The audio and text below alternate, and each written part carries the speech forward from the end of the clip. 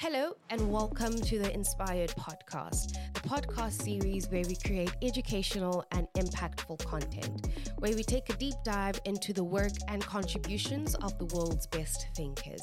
My aim is to build an online community of young African brothers and sisters who wants to shake things up. This podcast is all about inspiring you to become the best version of yourself, providing you with the tools and knowledge on how to get there. Over here, we believe in the power of community, living life filled with purpose and being led by curiosity. So please feel free to get involved in the conversation by following me on my socials and in my show notes. My name is Anita Jaha and this is Inspired. Enjoy. Molweni Bethuna, hello friends, Ninjani. Welcome to this week's episode of the Inspired Podcast. I hope you guys have had an amazing week and a beautiful week so far. In today's episode, I want to talk about overcoming your environment. I wanted to talk about this today because I noticed a lot of us are feeling stuck in the same routines. We wake up, we go to work, we catch the same bus, we work with the same employees, we interact with the same people, we come back home, we perform the same duties, right? Being stuck in an environment or situation that you just can't wait to break free from can be very emotionally taxing. It can be frustrating and at times can reinforce that feeling of being stuck, And I just want us to have a conversation about this because I feel that this community, our community, will benefit from having these conversations, Overcoming your environment is so important in keeping your eye on the ball, in keeping yourself focused on working towards changing your circumstance, because without overcoming your environment,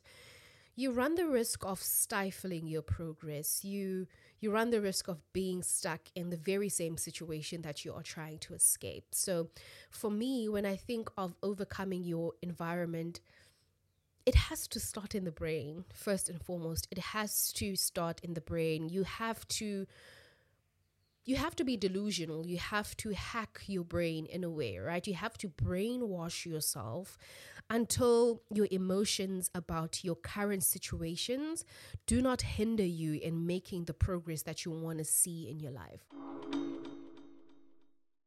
Sometimes we just spend so much energy sitting in emotions that will not benefit us in the long run. And that's not to say don't feel or acknowledge your emotions. By all means, go through them, let them flow through you, feel your emotions and be one with them, but let them pass, because sometimes you just have to use your logic about how you move and about how you deal with certain things. And that's where I want to start today's episode. So let's jump right in.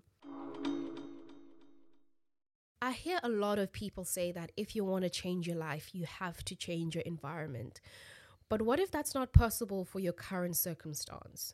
What if that's not in the cards for you at the present moment? What do you do? What do you do when you want to change your life, but you cannot change where you live, location-wise and housing-wise, right? And when I speak of environment in this episode, I'm specifically referring to location and housing situation.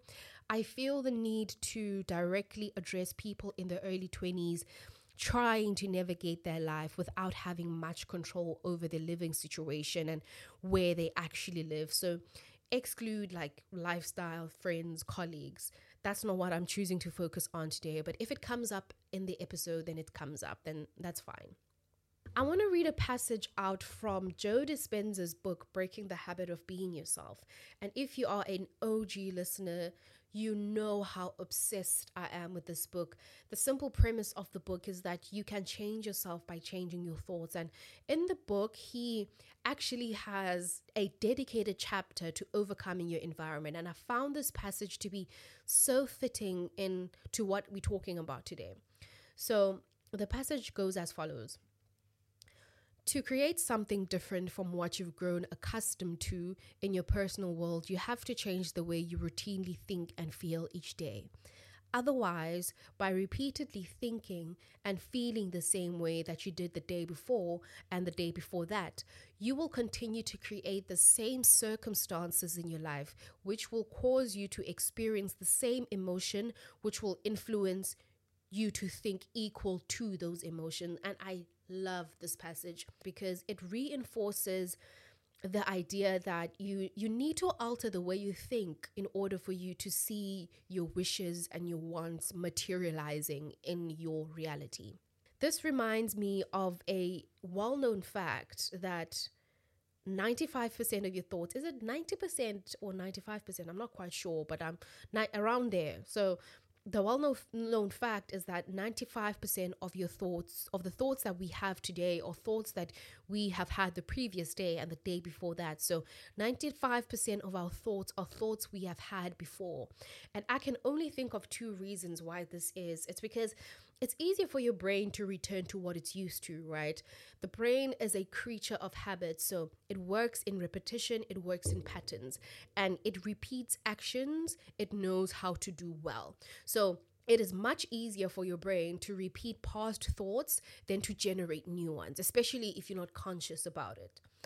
Number two is that you have practiced the same thought to the point of believing it. So after thinking the same thought many times in our subconscious rather begins to perceive it as truth. And this is why I always say that people should be very mindful of where their mind goes to and the things that they think about, because your brain doesn't know the difference between an imagined reality compared to a real life experience, right? And be very mindful because your brain doesn't know how to distinguish between the two. Which brings me back to the first point that I want to make about overcoming your environment, and that is to think greater thoughts through awareness. And I know this is not easy, right? Thinking greater thoughts is not as easy as it sounds, right? But it is the very first step to overcoming your environment, because you have to become aware of how your environment affects you. So the first step is awareness. Take a moment to reflect on the people, reflect on the places and the things that surround you. Are those things uplifting you, inspiring you, or are they dragging you down? And unfortunately, many of us, our very first haters were our family members. I'm just going to keep it real. Our very first haters were our family members. Whether intentionally, whether unintentionally, they were the people we live with, right? So identifying the elements that impact you positively and negatively will help you start making intentional changes. It will bring it to your conscious mind. And in so doing, it will help you develop a mental and emotional shield to add into your toolbox, right? So all of these things will simply not happen if you don't bring them to your awareness. And after you have done so, you will then start to think more intentional thoughts. You will then start to think greater thoughts than your current circumstance. There's another interesting quote that I want to read from the book, and it goes as follows. It says, "Why are you secretly expecting something different to show up in your life when you think the same thoughts, perform the same actions, and experience the same emotions every single day?" Again, validating what we have just said, right? So having an introspective look at your current self against this idealized version of yourself you're trying to be, right? So this means taking stock of your current routines, that no longer serve you, and severing them, honestly, because they no longer serve you. So number two, in overcoming your environment, I'd say create clear boundaries. So whenever we undergo any transformation in our lives, I think the most natural thing is to enforce boundaries after that, right? Because boundaries protect this new person that you're trying to become from people who will not aid you in your journey. And unfortunately, enforcing boundaries with family members will always be an uncomfortable thing to do. It'll always be an uncomfortable thing to do. And if you're in your 20s and you are wondering if it ever gets easier, it never gets easier. It never gets easier, but it has to be done.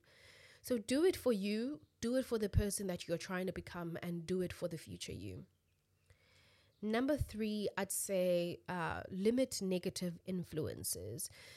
This is a major one. Because it can slip between the cracks most of the time, right? But I think that we should be mindful of what we consume. So be mindful of what you consume. It's no secret that in this day and age, we're constantly bombarded with information from social media network. It's like a non-stopping stream of data hitting us every single day. But not all content is good content.